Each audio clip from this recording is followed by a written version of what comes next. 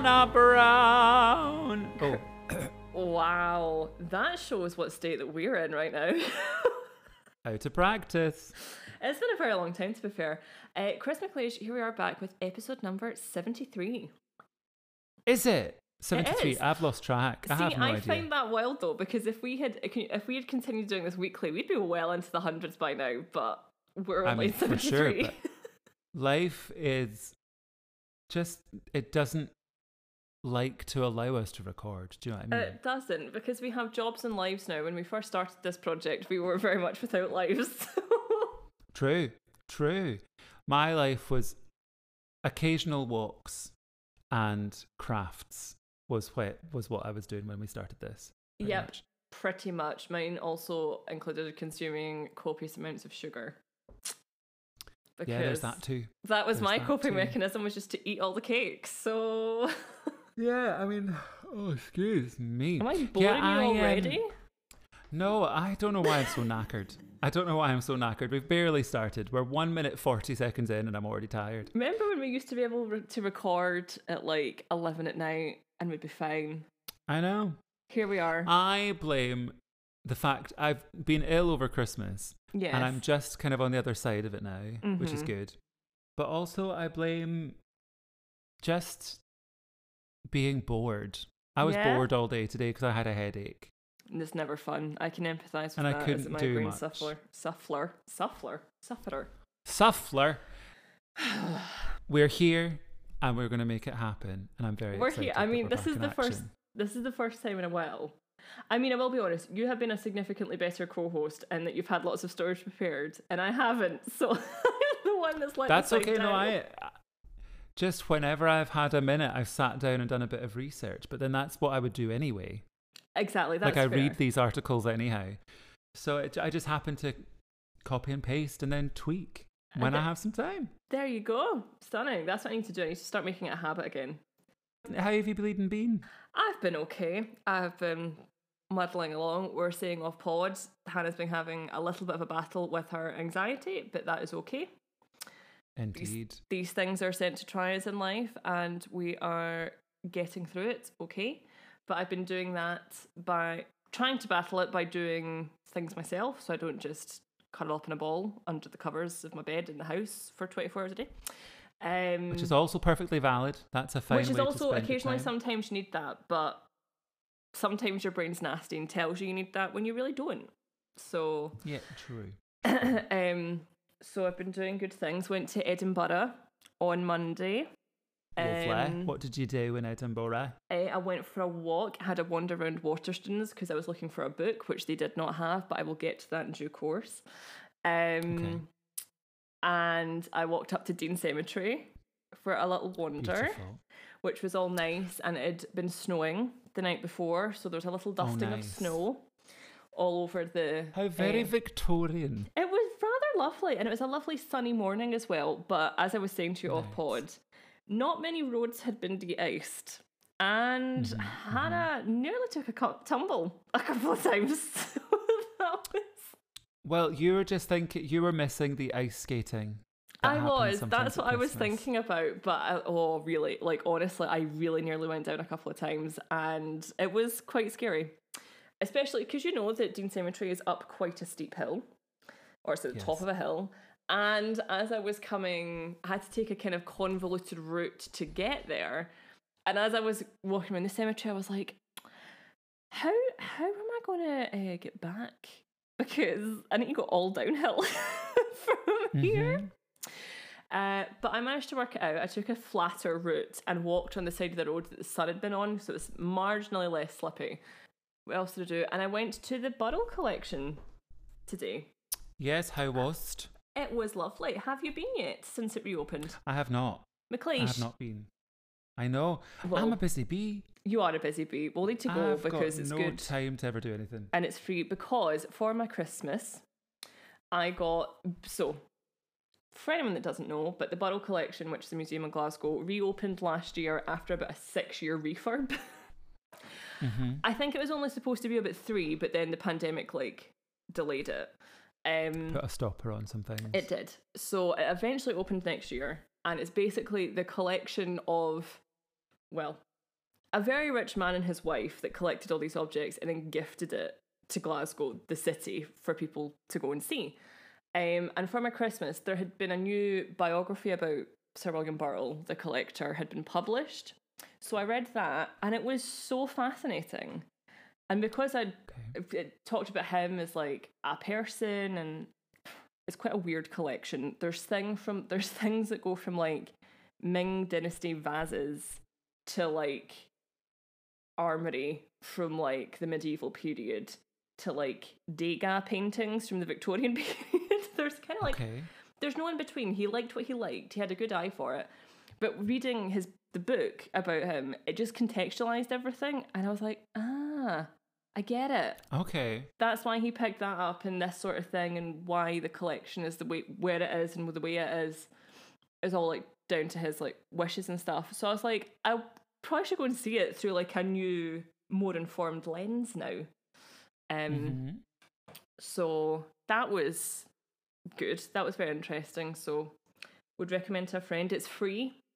So I had a wander around there myself and took myself for a wee cup of tea. Lovely. A wee cup of tea. Nice. So it's a very civilised day to day. But how's about yourself? Well, it's been a very busy old time. Mm-hmm. I just got back from London on Friday because Matt and I went down to see our friend Rosie in the National Theatre's Hex, which was... of course, she's lording it up at the Royal National Theatre. She blinking is. And it's closed now, the show's finished now, but it was marvellous. It was filmed for NT Live, so it will hopefully be in the eyeballs of the nation soon. But when the Hex was originally first done, it wasn't received particularly well, but they've obviously been working on it the past couple of years. And we thoroughly enjoyed. Oh, that's good. We had a lot of people who were telling us, you never know, it wasn't great the first time, so watch I out. had a lot of people, I've read a lot of reviews saying, I think a lot of people just didn't quite get it. I think it's a bit weird. Yeah, I mean, they're having conversations with some people that did see it the first time round. Some of the changes they've made have contextualized some of the plot. Okay. Or streamlined the plot slightly, which is cracking. I think it's largely down to some song changes and some direction changes.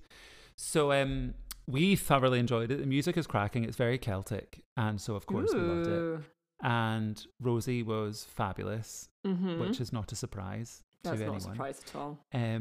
But we thoroughly enjoyed it, and we also went to see Punch Drunk again because really, that's not like you two. I know, surprise. So we saw Burnt City in previews last year, and so it's pretty much a year since we were down there seeing the previews, and we wanted to see what they've done to change things up or whatever, and we thoroughly enjoyed.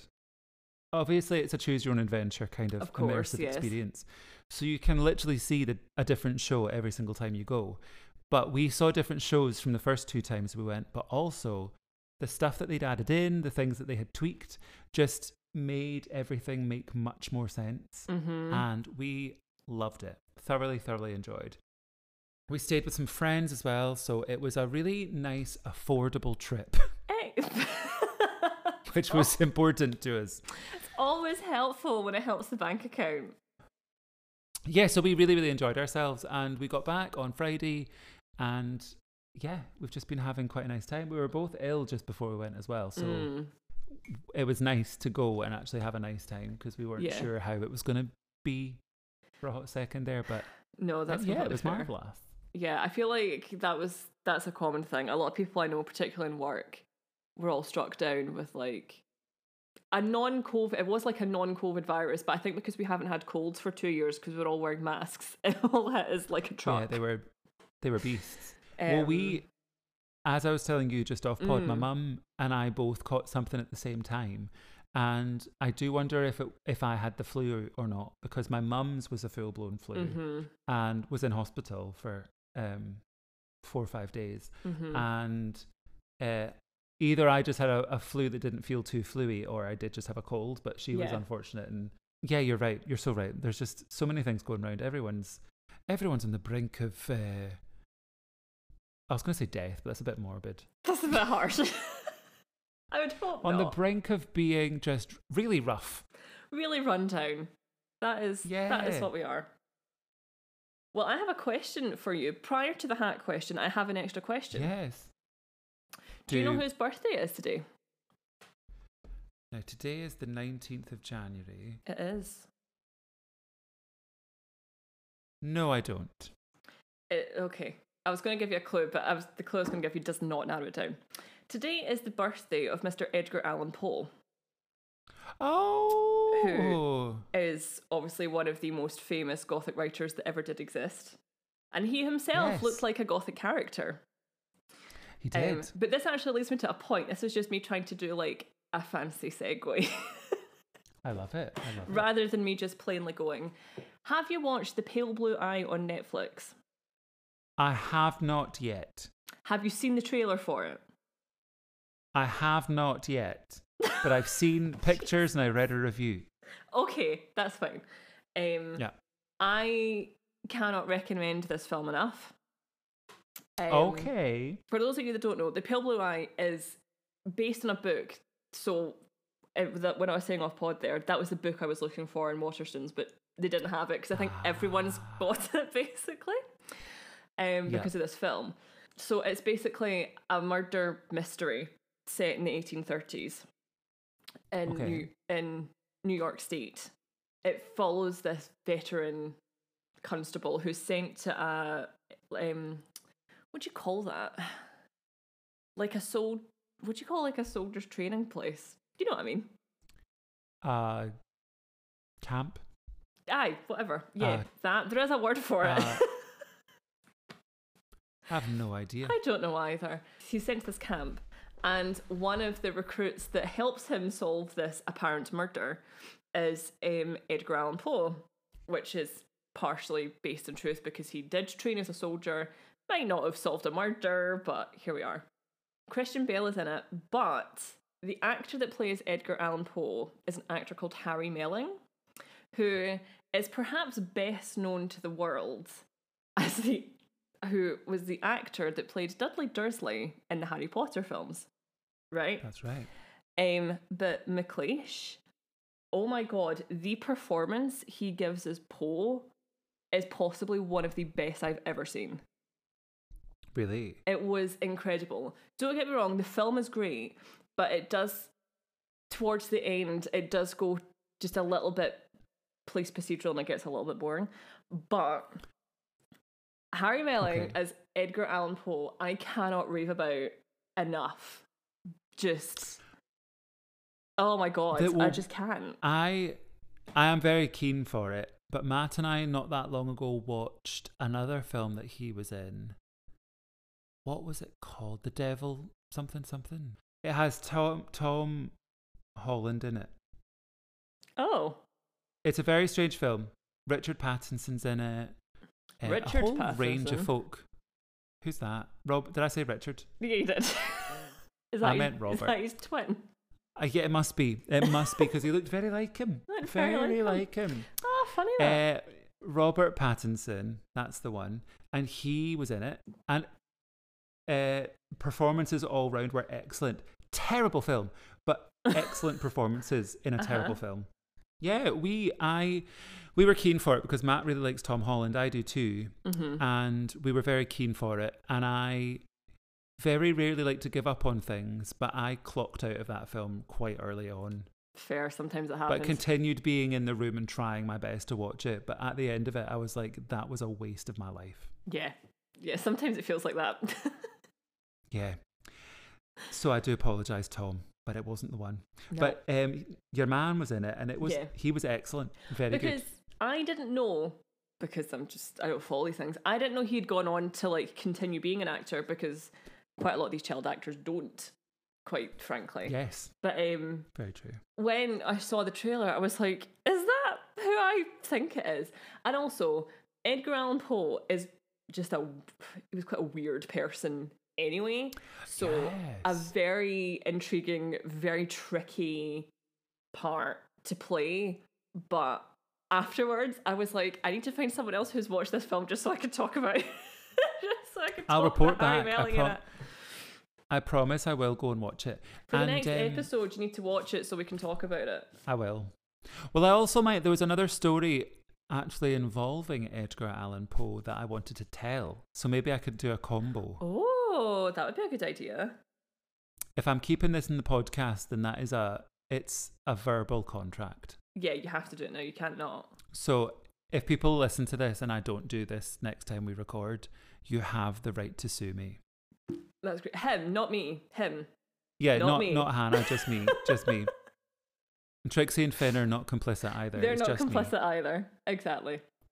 You have to watch it because he's just so good. He's just so good. Because the only other film that I've seen where Edgar Allan Poe was portrayed is it The Raven? I mean, that would make sense. I think so. I can't remember if that's the name of it, but I think it was John Cusack that played him, and I was a bit like, Oh, I think I remember John Cusack doing something like that. Yeah, it was like Alice Eve was in it as well. My feeling on John Cusack is that it's a shame because his sister is just so cracking. Oh, I would agree with that. Because I watch John Cusack and things and I'm like, you're good, but you're no Joan. Literally. Also, the audacity of their parents giving them those names. Come on. Yeah, John and Joan. Yeah. Come on. Change more than one consonant, please. Yeah, for anyone looking for like a proper Gothic, also it makes you cold because it's set in the winter, and obviously it was 1830s, so no electricity, so it was dark all the time. But yeah, it's which just, is kind of the life that I want to live. There you go. You'd I like the dark. I like the cold. I'd be so happy. You would have enjoyed knocking about with Edgar Allan Poe in the dark. Knocking about with our knees, knocking about. Do you know what I mean? That's nice. Wow. Let's just fire into questions. Let's keep things basic and true to the Wee Bit Gothic brand. Keep it basic and true. We often adhere to one of those two things. I'll let you decide which one it is. That is true. Okay. So here's a question for you. Since this marks your New Year's episode, do you have any resolutions or goals for 2023? Also, saying 2023 makes me want to vomit. Yeah, because 2012 just happened. 2012 just happened. Oh my God. So just to go into this, I just watched a TikTok, because I'm really 16 years old, about someone asking a child that was born in 2017. That just happened. And it was like a fully grown child. Ew. How, if they were to pretend how they answer a phone, how they would do it. And they do like it was like this. that. And then it's crazy. And then they go to this little girl, like, show us how you'd take a photo. And then she like mimics holding a phone. Oh my days. And then like does a selfie thing. And I'm like, I hate this. That's grim. I hate That's this. absolutely grim. Like in my brain, like I've not left 2021 yet. Let alone No, I 2023. know. That's what I'm saying. Like 2015, 2016, genuinely feel like they only just happened. I was talking to, we had pals over the other night and somebody was talking about how they finished high school in 2012. No, they started high school in 2012. Ew. And I was like, how dare you? I finished high school in 2009. 2009, that's the one. I started uni 10 years ago this year. Oh, don't even think about when you started high school, by the way. No, I'm not, because it will make me want to cry. Yeah, that's right. It is disgusting. Right. I don't like it. But anyway, do you have any goals or ambitions for this year? My plan, I don't, as a general rule, don't really do resolutions as such. Okay.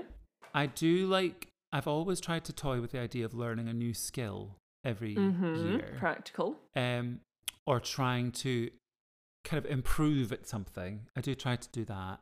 Yeah, I think this year I want to be really, really on it with the acting stuff because I've been so close to quitting so many times this past couple of years because it's just exhausting. Yeah. How hard it is. And I want to try and improve at networking. I hate networking because I think there's nothing worse than trying to suck up to someone. That's the reason I left the industry. It's just impossible. I'm not the kind of personality that can go up to someone and feign interest. I have a genuine interest in these people, but these folk will always just think they're just after a job. And I'm not good enough at bumming myself up. Yeah. So and I don't like going up to someone and doing that. But I'm going to try my best to attend more opening nights of things. Lovely. Speaking to the right people, all that kind of stuff, contacting folk constantly. I just want to be a little bit more on top of that. Because I really want 2023 to be a good year for acting. Yeah. Otherwise, I'm going to really struggle to keep it going. Yeah. And I don't feel like I have much else to fall back on that I would enjoy as much as acting. That's fair. But it's hard. It's really hard. So we'll see. Yep. That's a good one. I think that's a good, nice, practical one to have. Thank you. And what about yourself? So I have got a little list of things going in my diary this year. So one of the main ones is to get my driver's license. That's a big one. Yes. I can see it happening. Thank you very much. I'm feeling quite a lot of pressure. I think I'm unfairly putting a lot of pressure on myself because driving is quite, even though I'm like turning 28 this year, like driving is quite a scary grown-up concept to me still. We're hoping to get that done. And I'm also hoping this year to read at least 23 books in the year of 2023. Nice. I thought that's clever. I initially thought 23, what a wild number, but that makes sense. There you go. Because last year I managed to read 15, which was a lot because good. I used to love reading. Like, I was that kind of kid that had like a book everywhere and just really fell away from it when like I got old. So last year I kind of forced myself to get back into it and I did enjoy it. And this year I was like, no, I'm actually going to like, instead of sitting staring at social media, which just makes me more scared and low mood, I will like, I'll read a book instead. So that's nicer. So I have managed to read 3 so far. Well done. It's only the 19th of January. Exactly. So I finished off the one that we were talking about earlier on, which is The Strings of Murder by Oscar de Muriel. Highly recommend. Finished William Burroughs' biography. And I also read a book called The Patient's Eyes. And this is a book series that I didn't know actually existed. And you know, McLeish, that this is a book series about Joseph Bell and Arthur Conan Doyle. It's a book written for us. We were the Literally. target market. Literally.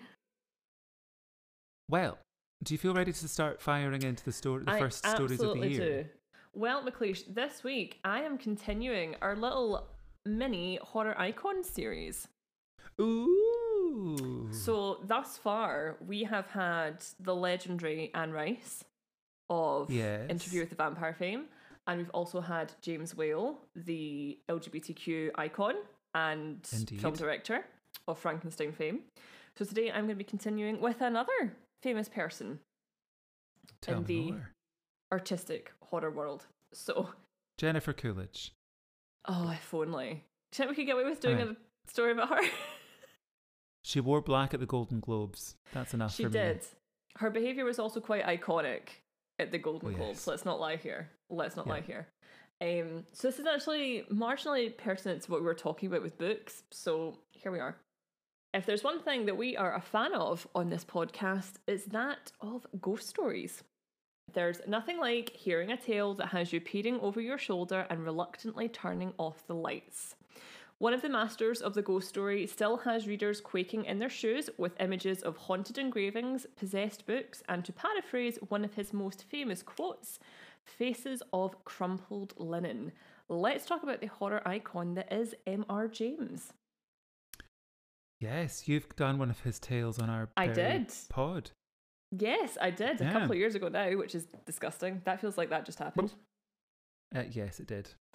Oh wait, no, will that not be 3 years ago? Was that not 2020? Surely not. Did we not start this in 21? Or was this 2020? 2020. It was the end of 2020. Oh, God. Time is but a construct. It's fine. So, Montague Rhodes James, side note, one of the best names in existence. Come on now. Yes. You can't have that name and not write ghost stories. Come on now. That's so Montague. What was his R? Montague Rhodes James. Rhodes James. Isn't that like that is a Gothic name in itself? It's wild. I want to live on Montague Roads. I want to live on that street. I want to live on that street. You want to stay there? So he was born on the 1st of August 1862 in Kent in England. Marvellous. Yes. His father was a clergyman, and James's elder brother would follow in their father's footsteps, as he would actually go on to become an archdeacon. Fair enough. Suit yourself. Yeah. There you go. There you go. So from 1876 to 1882, James was educated at Eton College. Fancy pants. Yes, before enrolling as an undergraduate at King's College, Cambridge. Come on. He just wanted lots of letters after his name. Yes, he was from a certain class at the time. He was very much from high up circles. I'll try not to judge. I know, it's hard not to. So James, despite being perhaps best known in literary circles, was and is a well-respected scholar in his field. I couldn't actually find anywhere what he studied at Cambridge. I think it was classics. Sounds about right. Yeah, because he was like into and he was a kind of expert on like antiquarian like subjects. So I'm presuming it was classics. I couldn't find it anywhere. If anyone knows, drop us a message. That kind of thing would make sense, but also they've got cracking stories. Well, exactly. So like the ancient stories that you'd study in classics. Yeah. So Google wouldn't tell me. So I think I'm going to go with that. Anyway, working as a medievalist scholar, James's work led to the excavations in the ruins of the abbey at Bury St Edmunds in West Suffolk. And in 1902, this work led to the discovery of the graves of 12th century abbots, the site of which was lost during the dissolution of the monasteries. There you go. I see. There you go. He found good finding them. Some old monks chilling in the ground. So James was also responsible for the cataloguing the manuscript libraries of the University of Cambridge, which is a job I wouldn't mind myself. Sounds very nice. Working with lots of old things. As well as working as a translator on many antiquarian works. James is known to have performed in a staging of Aristophanes' The Birds, which is an ancient Greek comedy first performed in 414 BC. I love a bit of ancient Greek comedy. Who doesn't love a bit of ancient Greek theatre? Have you ever Have you ever read Lysistrata? I have, because in my second year of uni, I had to do what would you call, like a sort of performance piece based on Lysistrata, would you believe? I wouldn't necessarily want to perform anything inspired by that, because it's a wild play. Oh, it's a crazy old time. Pinky. Yeah. The Lion and the Cheese Grater? Excuse me. Mm-hmm. What is that? Yeah. It's very sexy. A crazy old time. But for all being ancient Greek theatre, there's good badass female characters in it. What more can you ask for? Probably I love the play. More badass than a lot of modern female characters. Yeah. I wonder what a modern day Lysistrata would look like. A modern day adaptation of that play.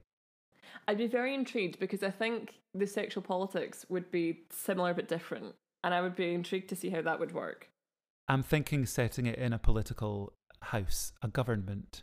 Yes. If you will. Interesting. I might get on that.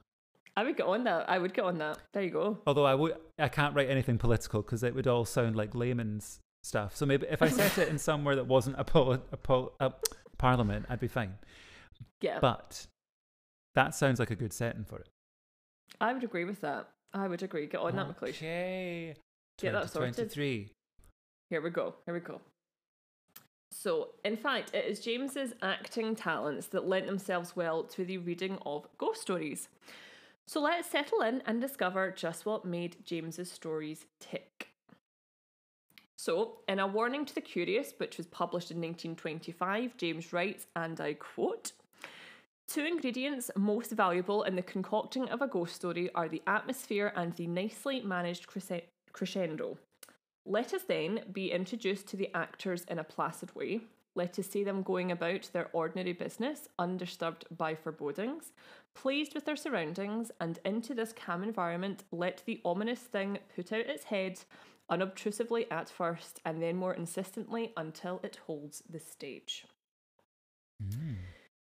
So, unlike some ghost stories that rely on the art of the jump scare, which is a rather difficult element to master in itself, James instead leaves his readers with a sense of unease. So there are three elements to a Jamesian tale. Firstly, some characterful setting, generally somewhere a little quirky with a general charm. So typically it's like a village or a museum or a seaside town or somewhere like that. Secondly, our protagonist is a quiet, oft naive gentleman scholar. Typically it's someone that works with historical objects or works in a university. So basically it's a bit like a James self-insert.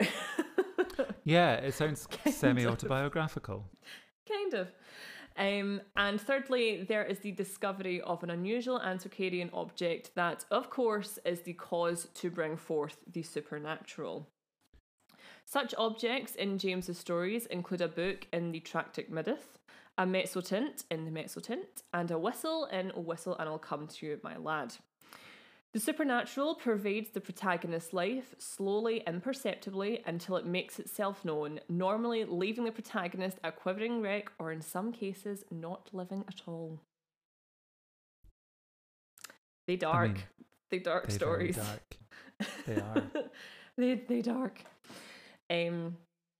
We have all in our time, have we not, dreamt of running, our feet racing beneath us, although we seem to travel nowhere. Glimpsing over our shoulder, we observe our pursuer, whom seems to move at a more unnatural rate as we do. So we've all definitely had those dreams where you're in your dream and you're trying to run away and get away from something, but no matter how far you seem to run, they always just seem to be there over your shoulder. And this is very much an element that is quite prevalent in James's ghost stories. It is very much a sort of look over your shoulder type of thing, more than a sort of physically jumping out your skin.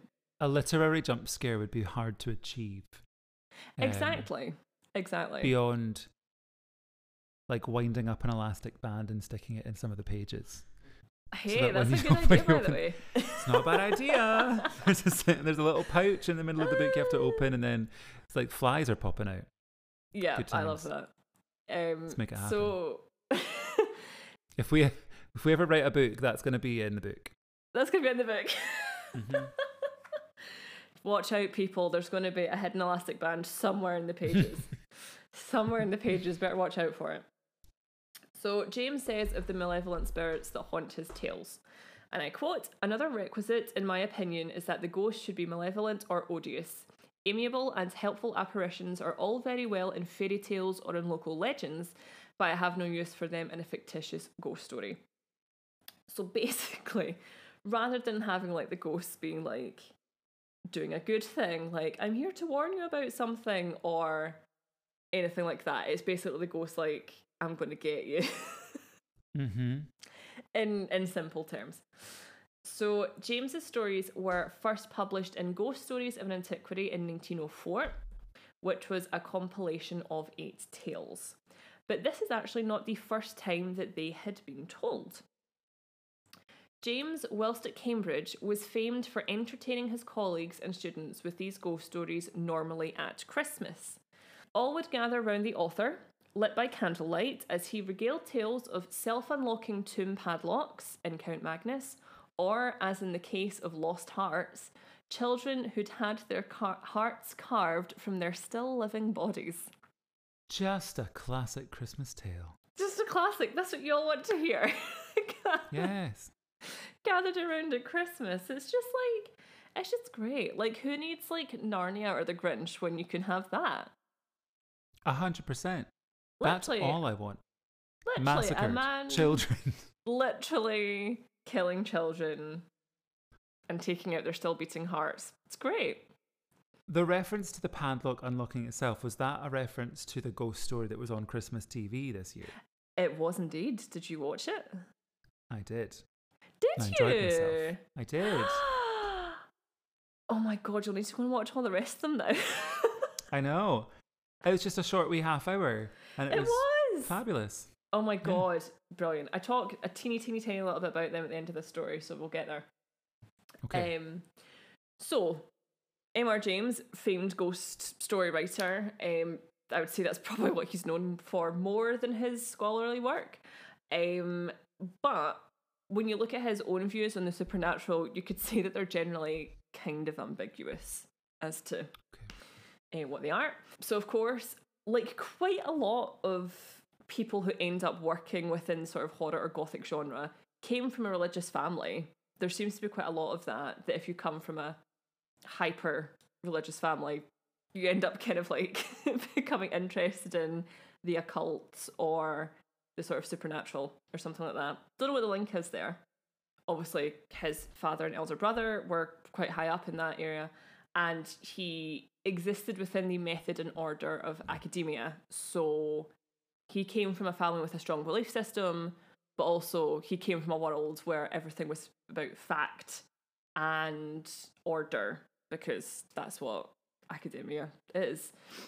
So on the subject, James actually wrote, and I quote, "I answered that I am prepared to consider evidence and accept if it satisfies me." So basically, he was like, I suppose, an open skeptic. He wasn't saying it wasn't real, but he was like, I'd need to see proof before like making a decision. So it's fair enough. It should be noted, however, given that he is a Victorian gentleman, that M.R. James was undoubtedly a man of his time. He, like many others, was against the awarding of degrees to women from university, which is very annoying because we have had historical allies mentioned on this podcast. It's true, they do exist. They do exist. So it is marginally frustrating when you get someone who was kind of groundbreaking in their field and then realise that no, they were very much happy with society in the way that they were. And despite being such a master in literature, James was not a fan of contemporary works by writers such as Aldous Huxley, who did Brave New World and that sort of stuff, and also James Joyce as well. In fact, a friend considered him to be, quote, against modernity and progress. So he would be fuming if he could see that we have touchscreen phones. I know, right? We're not still using parchment and ink. He'd be so mad. He'd be so angry with us. He'd be turning in his grave if he knew that he was featuring on a podcast. I know, right? He'd be like, what is this madness? It's so true. He's going to unlock the padlock of his own grave and come for us. Let's really hope he doesn't. If you're wanting anything to help with kind of settling anxieties and things, just think about exactly. M.R. James coming for you. That's really what I need to think about, is him standing at the foot of my bed. Thanks for that, McLeish. Yeah. Don't worry, he's just bones. That's not helping.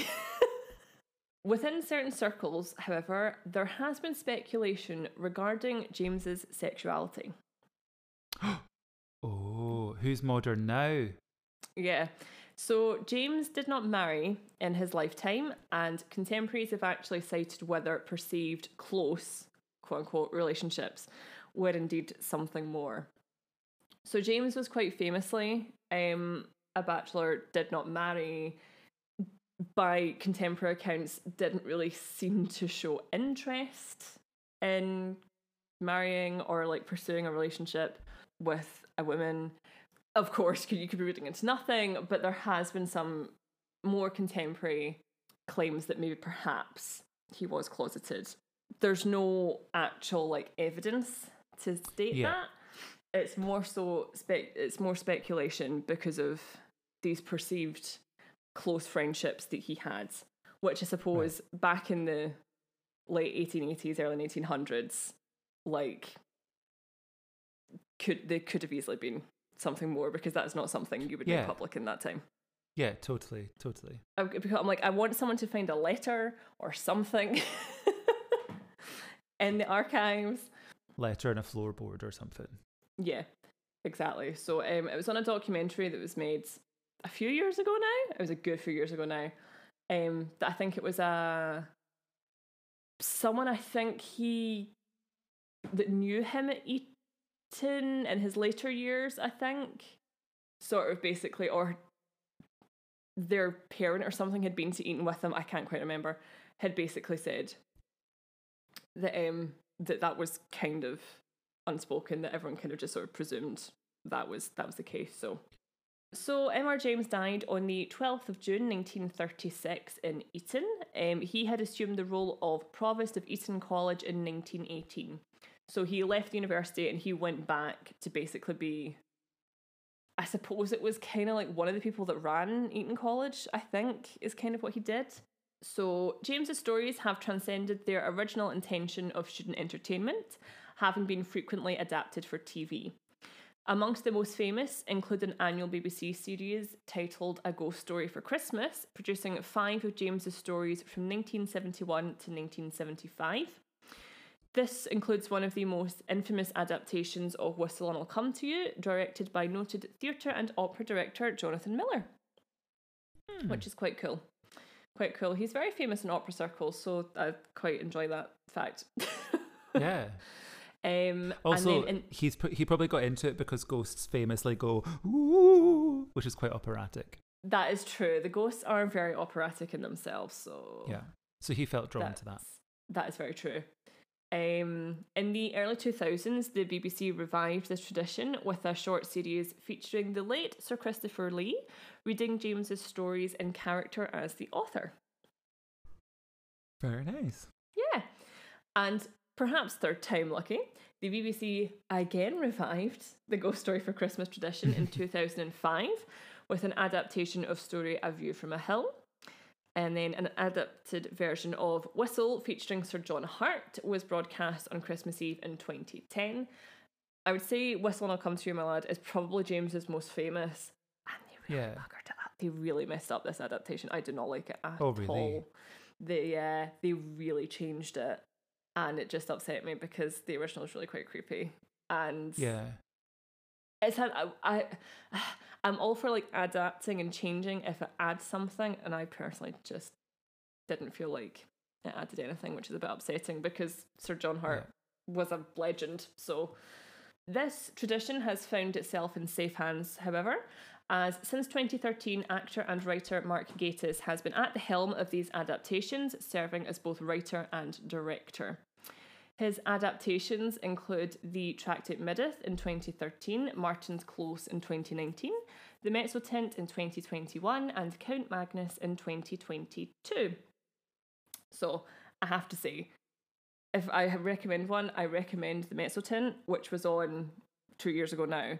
I think it's on iPlayer, I want to say. Okay. But it's really good. Rory Kinnear's in it, and I'm a big Rory Kinnear fan. I do like Rory Kinnear. But it was on, I remember watching it on Christmas Eve night when it was broadcast. And it was myself and Mum and my brother. And we like turned off all the lights and we just had the candles on. And McLeish, see when I went to bed. So at that time, so it's basically, to cut a long story short, it's about this guy who buys a Mezzotint and every single time he looks at it, it changes.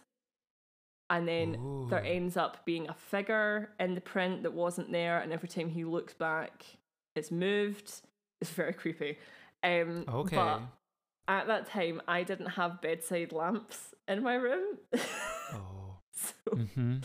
So there was a trepidatious journey from light switch to bed. There was.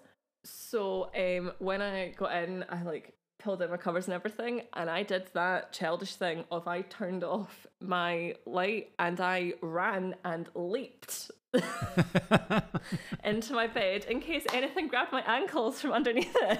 Yeah, the classic light switch scuttle. Yeah, so they did well in 2021. That's all I'm saying with that one. They achieved their aim, and what was nice, a lot of people on Twitter were saying the same thing, so I wasn't alone in that. So Gatiss also hosted a 2013 documentary entitled M.R. James Ghostwriter, exploring James's life and the influences behind his works. It's available on YouTube, just saying. Definitely worth a watch. It does sort of contextualise the stories and where he got his ideas from, and also continues this kind of discourse on James's private life as well. That's where the kind of the notion of him potentially have being closeted kind of comes from. So James's stories continue to creep under the skin of his readers, perhaps leaving us all reluctant to pick up unusual objects in charity shops. Of his Hayman writing, James writes, and I quote, "If any of my stories succeed in causing their reader to feel pleasantly uncomfortable when walking alone a solitary road at nightfall or sitting over a dying fire in the small hours, my purpose in writing them will have been attained." And that is our third horror icon, Mr. M.R. James. Lovely. I didn't know much about M.R. James apart from I've read a couple of his stories. Couldn't tell you which ones, but I've read a couple. Well, that's good. And you've watched one now as well, so that's a good start. I have. Which was, what was it called again? Was it something Sweden? Count Magnus. Magnus? Count Magnus. That sounds about right. Why do I think the word Sweden was in the title? I don't know, but was it not set in Sweden?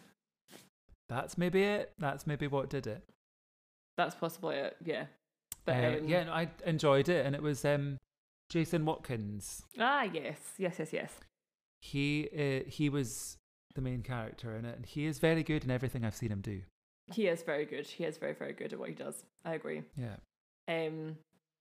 So yeah, I think Edward James is on my mind purely because I watched the one at Christmas again, and I was like, it's quite interesting to talk about how his stories are like structured, because they are just literally short stories. Like, they're not, he's never wrote novels or anything like that. It's just all little tiny ghost stories, but these ghost stories have kind of like transcended what they originally were done for. It was done to like provide entertainment for students and colleagues, like at Christmas whilst he was at Cambridge, but how it's also kept that tradition going of ghost stories at Christmas, because I think that's always such a fascinating concept, is that I suppose you could kind of say Charles Dickens kind of like started off the mark with that tradition. Yeah. Because he thought, you want Carol. a ghost at Christmas? I'll give you 3. Yeah, literally. Well, 4. There's 4 ghosts. 4 technically.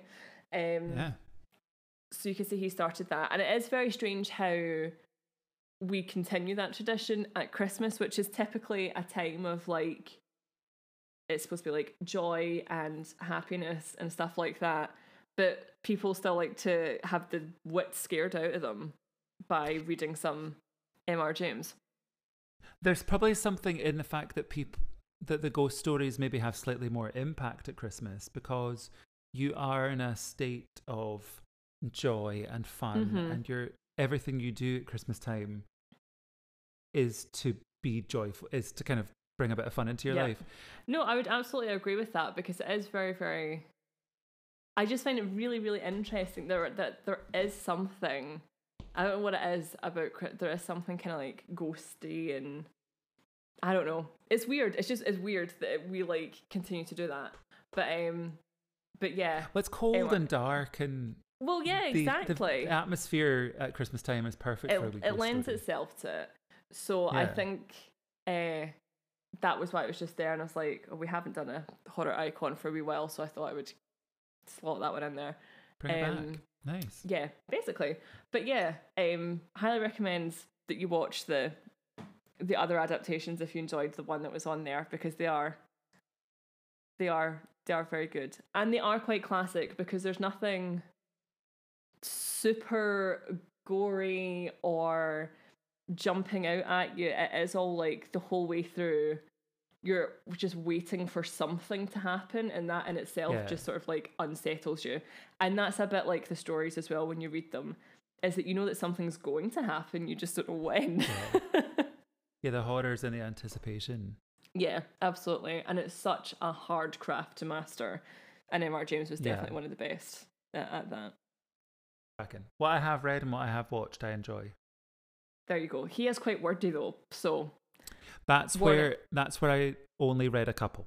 Yeah, warning to the wise. Again, he was a Victorian man. He used lots of words. Yeah, he could give Victor Hugo a run for his money. Oh, he absolutely could, honestly. Yeah. Get the two of them in a room together. They can have a word off. They'd talk each other to death. Literally. But anyway, over to you, my friend. And I hear we're going down a little true crime lane this evening. A wee true crime lane, taking it back to my one true love, murder. It has been a while. And it has been a while since I've done murder. Not you personally. Not me personally. No. That was quite recent. Unless there's something you want to tell me. Yeah. No. I'm keeping it quite regular with that, at least bi-weekly. That's fair.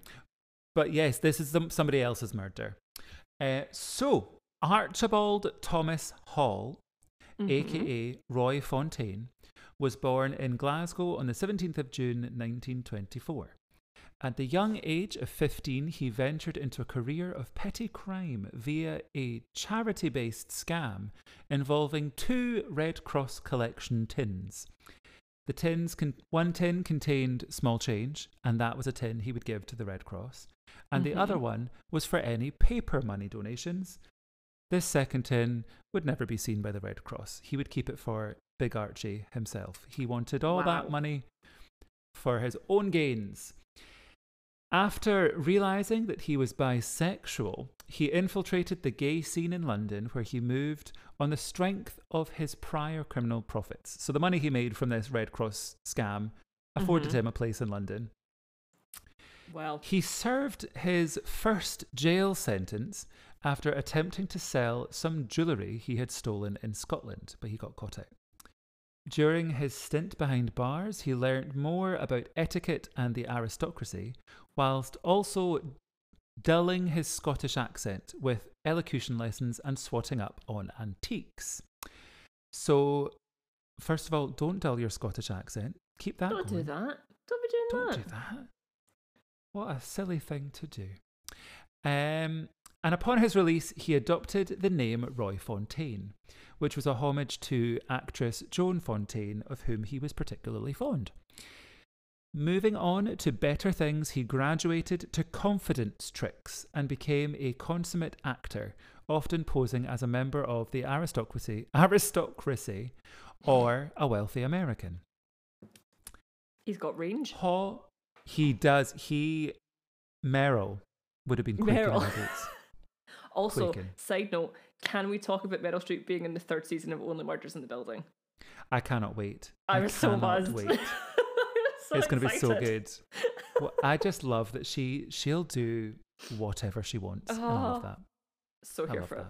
Hall was able to swindle vast sums of cash as he was able to gain entry to some of the oldest and grandest houses in the country under his new fancy-panty persona.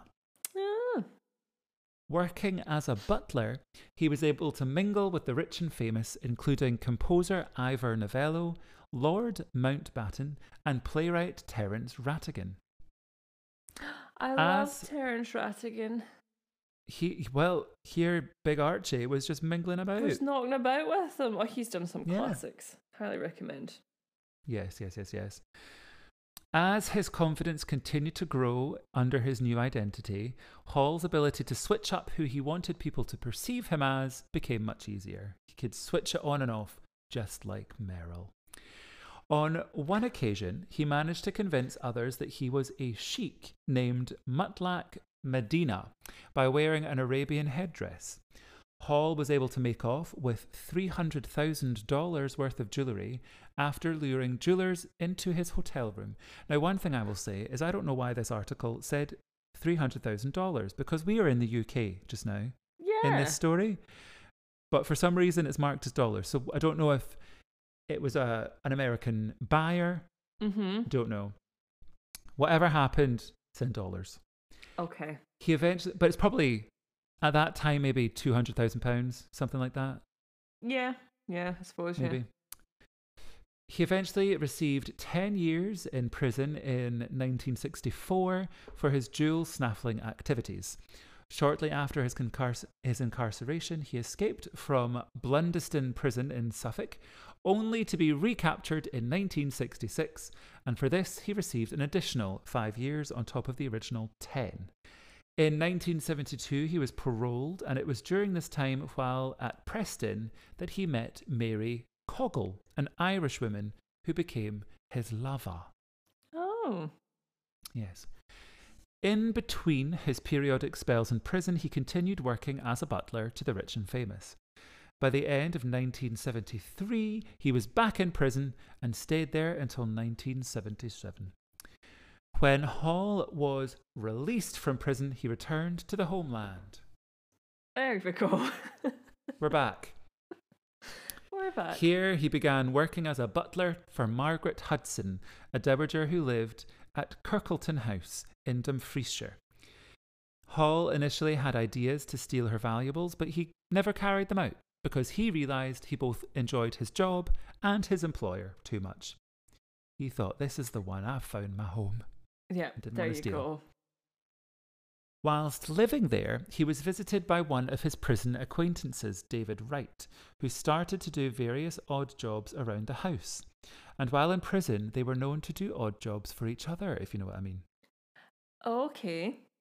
A wee wink, wink, nudge, nudge. Odd jobs. I get your drift. While you get my drift.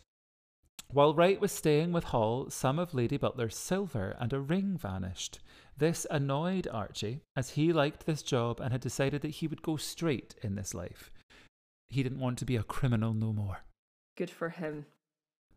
But when he found out that Wright's girlfriend was now in possession of the ring, he persuaded her to return it. And now Wright was the one who was upset. So one night, whilst sleeping like a little angel, Archie was suddenly awoken by a loud bang. Archie saw Wright standing next to his bed, pointing a rifle at him. The bullet, fortunately, had struck the headboard just above his head, and it was clear to Archie that Wright had taken advantage of the fact that Lady Hudson was away and had consumed some of her bottles of champagne, and thought, what better time than to bump off my pal. Exactly. That's what alcohol does to you kids. That's it. This is why I stay clear, because I would immediately commit homicide. Wright jabbed the gun at Archie, catching him in the face with the barrel, which reminded him of some of their evenings together in prison. Okay. Again, if you catch my drift. I wrote this story so long ago that when I proofed this before recording tonight, I had a good chuckle. Yeah. I thought I've put some really good wee jokes in there. And so even I was able to enjoy it. Dear. Wow. After quite some time, Archie eventually managed to calm him down and get him to go to bed. So everything was fine. That's good. The next day, Archie and Wright went out hunting rabbits. After they had fired at several rabbits and Archie was sure that Wright's gun was empty, he shot him in the head, killing him instantly. He dug a rough grave in the bed of a stream and buried the body. A little while later, Lady Hudson was informed by the police about Archie's criminal history, and she dismissed him. Oh, no. But nobody knows about Steve. Steve? Steve? Who's Steve? What was his name? David. I was thinking Steve Wright in the afternoon. Steve Wright in the afternoon. Anyway, different Mr. Wright. Oh, wow. Moving down to London in November 1977, he once more got a position as butler, this time to 82-year-old Walter Travers Scott Elliott and his wife, Dorothy. It didn't take Archie long to notice that his new home was full of priceless antiques, and he decided that this was going to be the big one. After this, he would retire for good. He would never commit crimes and he would never butler again. There we go. The Scott Elliots were very wealthy, with many bank accounts around the world, and the owners of several houses in Britain. Not long after moving to London, Archie spotted his gal from before, Mary Coggle, there you go. in a pub. Yeah. Thought, here's an old flame, let's go and chat to it. She was chatting to a man named Michael Kitto. Archie found that they had quite a lot in common, as Kitto also had a history of petty crime. The three of them chatted and decided to burgle the house of the Scott Elliots, and it seemed odd to me that this is the kind of thing that you chat about to a stranger in a pub, but whatever. I was going to say that. What a get-together. What a bonding experience for all of them. It's the same as when people who decide to murder together find each other. Because you'd think one person would go, I fancy committing a murder, and the other person would say, you're mad, and call the police. Weird. Not like, actually, I'm with you there. I understand why. Count me in. Yeah. Don't quite get it. Very strange. Yeah. Anyways, back to the burglary. Mrs. Scott Elliot had to go into a nursing home for a few days, and on the evening of the 8th of December, Archie took the opportunity to show Kitto around the Scott Elliots' house. Unbeknownst to him, Mrs. Scott Elliot had returned from the home earlier that day. Oh no. When he opened the door to the Scott Elliots' bedroom, he expected to see the old man fast asleep, but he was confronted by Mrs. Scott Elliot, who wanted to know what he was doing there with a stranger. Panicking, they both grabbed her and used a pillow to suffocate her. Oh. They decided to try and make it look like an accident, so started putting her into bed, which is when her husband woke up. Archie explained to him that his wife had had a nightmare and that he should just go back to sleep. And he did. Wild. Oh, wow. The next day, Mr. Scott Elliot went to his club for lunch, and Archie, Kitto and Coggle discussed what to do next. They thought that if they kept the old man sedated with his normal quota of pills, then Mary might be able to successfully impersonate his wife for a little while. The next problem they had to decide was what to do with the body. They put the body into the boot of the car, and that evening took Mr. Scott Elliot to a cottage in Cumberland with Archie had rented. Mary sat in the back seat with Mr. Scott Elliot, wearing a wig and Dorothy's fur coat, and they all drove north. And Mr. Scott Elliot was none the wiser. Oh my God. This is like giving black comedy vibes. I know it shouldn't be funny because it's true. 100%. But this is just getting really absurd. It's like a Black Mirror episode or something. Something literally. Just kind of kooky, but also dark. Honestly. Very strange. It's the way they're just like, I've got an idea. You just pretend to be the dead lady. And it's the fact that the husband's just like, yeah, okay. Yeah, all right. It's just like, that must be her. That's her. Smells like her fur coat. Smells like damp dogs. The next day, they buried Mrs. Scott Elliot's body by a lonely roadside near Loch Earn. Having got rid of the body, they then drove back to the cottage and left Mr. Scott Elliot there with Mary Coggle, still posing as his wife, while they both returned to London and ransacked the house. They went back and picked up Mr. Scott Elliot and Mary Coggle and continued their drive north. On the afternoon of the 14th of December, near Glen Affric, Archie and Kitto decided it was time to get rid of the old man. So they attempted to strangle him. Perhaps fear gave him added strength, but he fought back with unexpected force. With what felt like no other option, they chose to use a spade to beat him to death, and then using the same spade, they buried his body in a shallow grave. So that's all very horrific. But also, let's just remind ourselves, it was the 8th of January, the 8th of December, when they killed Mrs. Scott Elliot. So this man has been around a woman pretending to be his wife for almost a week. That's wild. And he just didn't clock on. I just never clocked it. No. Crazy. That's crazy. Yeah. During the next day, things were tense between Archie and Mary. She wanted to keep Dorothy's mink coat, but Archie wanted to get rid of the evidence. When they got back to the cottage, the row erupted into violence. Archie struck Mary, knocking her to the ground with a poker, and put a plastic bag over her head and suffocated her. Later that night, Archie and Kitto drove the Carlisle to Glasgow Road and dumped her body in a stream under a bridge. And she was discovered on Christmas Day 1977 by a shepherd, who I can only imagine was anticipating some kind of baby king And not the body of a woman, but... And not the body of... That's quite a different thing to find. It's a very different thing, yeah. Poor shepherd. Poor Mary. Poor Mary. Poor mink. Poor mink's getting turned into coats. Exactly. Anywho. The pair spent a quiet Christmas with Archie's family, but after the end of the festive season, Hall and Kitto returned to their Cumberland hideout, this time with Archie's half-brother, Donald. Much like his brother, he also had a criminal record for burglary, but had the additional charge of child molestation. Archie hated him for this and thought of him as a pervert, which, to be fair, is quite right. It's true, yes. Yeah, it's true. It's literally what he is, Archie. Literally. Yep. When Donald started to ask too many questions about their newfound wealth, Archie decided he had to go. He was rendered unconscious with chloroform and drowned in the bath. Ah, chloroform. Are we linked to last week? There you go. Last week. Yeah, last year. week. Come on now. Come on. The next day, on the 15th of January 1978, they once again drove north looking for somewhere suitable to dispose of the body. It had been snowing and the ground was frozen, so they decided to spend the night at the Blenheim House Hotel in North Berwick. Oh, there you go. We're home. Almost. We're not quite home, but we're not far. Not from far. Home. The hotel proprietor, that's a hard word. The hotel proprietor was suspicious about his two new guests and telephoned the local police and asked them to check out their car registration. Archie, thinking he was being a clever clogs, had fitted false plates to the car, but this was unfortunately his downfall.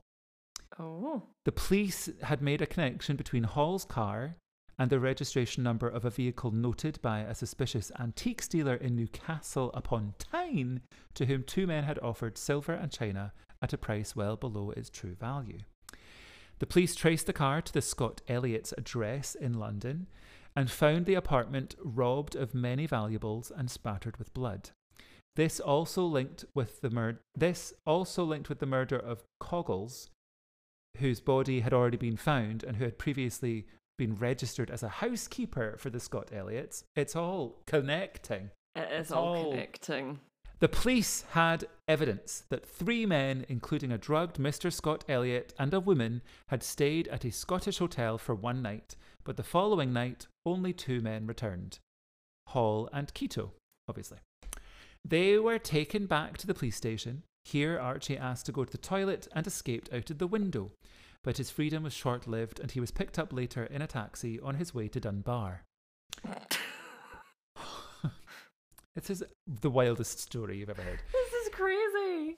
Hall tried and failed suicide while in custody before revealing the whereabouts of three buried victims. In deep snow and bitter temperatures, and with the media watching, police teams dug up the bodies of David Wright and Walter and Dorothy Scott Elliot.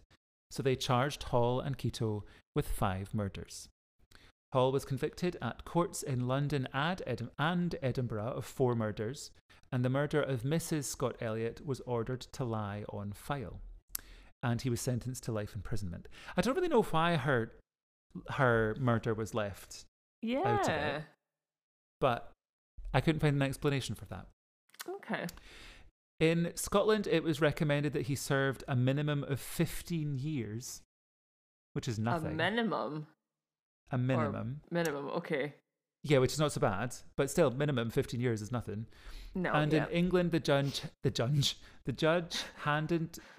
Oh wow! Wow. And in England, the judge handed down a recommendation that he never be released. I prefer that one. I prefer that too. Yep. Kitto was given life imprisonment for 3 murders with no recommended minimum in Scotland and a 15-year minimum in England. Police said in evidence that Kitto was, in a perverted way, fortunate to be able to go to trial, as Hall was planning to kill him too. So that's good. Successive Home Secretaries put Hall on the list of dangerous prisoners who should serve a whole life tariff, while unlike some criminals on the list,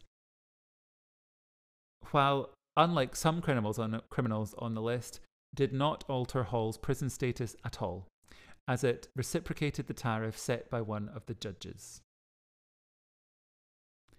When politically set tariffs were declared illegal by the Law Lords and the European Court of Human Rights, Hall's status as a prisoner unlikely to be released never changed, despite being the oldest prisoner on the published list. On the published list. Once again, the inflection was incorrect. There we go. In 1995, the Observer newspaper published a letter from Hall in which he requested the right to die. He had made numerous suicide attempts, all of which were unsuccessful. Hall published his autobiography, A Perfect Gentleman, in 1999. But he died of a stroke in Kingston Prison, Portsmouth, in 2002 at the age of 78. By this date, he was one of the oldest of more than 70,000 prisoners in British prisons and the oldest to be serving a whole life tariff. And that's the story of Butler Archibald Hall. Well, that is quite the crazy tale. Twists. I did, honestly, there was points in that I did not know where this was going next. I've read that story about 3 or 4 times and I still got a surprise. Like, honestly, I think it's when we got to the impersonating of the dead wife that I was just a bit like, what?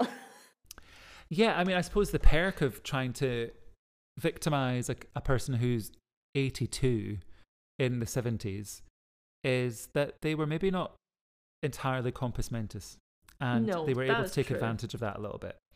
Yes. And that's a shame, but I mean, they worked it in their favour. Not that I'm commending him at all. I'm not saying well done. Yeah, there's just a lot of moments in the story where things shouldn't have worked out the way they did. Yeah, absolutely. But just the Jammy Dodgers themselves were able to make things work. Exactly. It's also the fact as well that they managed to catch him in a very convoluted roundabout way as well. Yes. It's like, Mary Coggle, she was a woman, and there was a woman in that hotel. She's now not there. So maybe that's the housekeeper. It was also, that whole housekeeper thing was weird.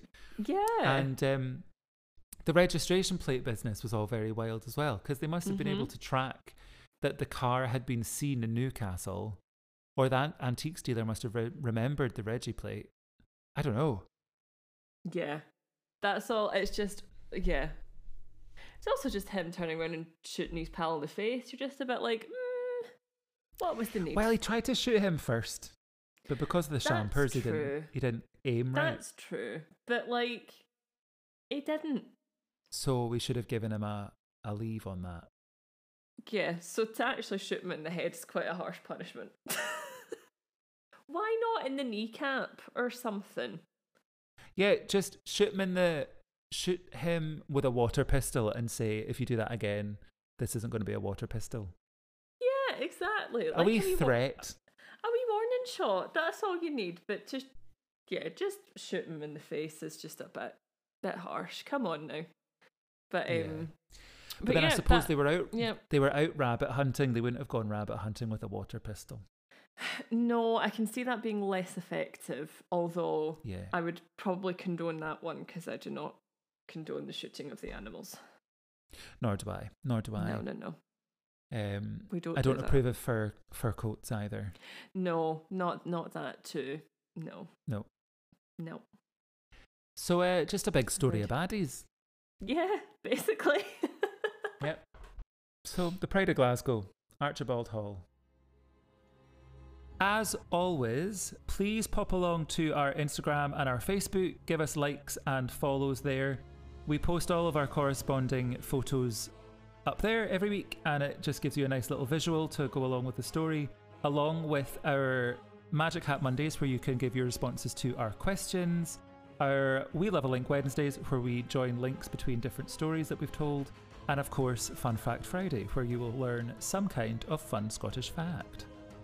If you happen to have a question for the Magical Hat, if you either email us or messages it over, it will be written down on a little sheet of paper, folded up, and go straight into the hat, where it may feature on future episodes. Also, if you happen to own an Apple device, if you could head on over to that little purple logo of Apple Podcasts and leave us a little review. It would be much appreciated and helps us in the massive podcast algorithm of the world. And thank you for listening to A Wee Bit Gothic.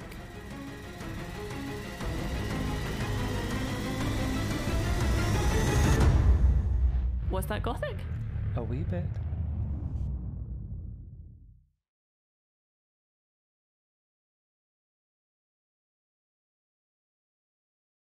No, someone's wee dog. Okay, there we go. That should come through in a sec. I am recording a podcast. Oh, there's a lot of sneezing there. Good Lord. That's like my cat. You're not wrong. If Matt does more than 5, I tell him he's attention seeking. Hannah just said that was a lot of sneezes. Mind you, I did quite a fair few in bed last night. Well, you bloody well did. I think it was only 3. But my sneezes are violent. They come up about they are quite 9 evil. on the Richter scale. Yeah, they are quite scary. I have jumped when you've done it. I don't know if the Richter scale is the right thing, nor do I think 9 is a measurement on the Richter scale. But just a disclosure. 9 is 9 big? Yeah, 9 is. Oh my goodness. I think it goes up to 10 or 12. Oh, so I just about took out the whole of Japan. Okay.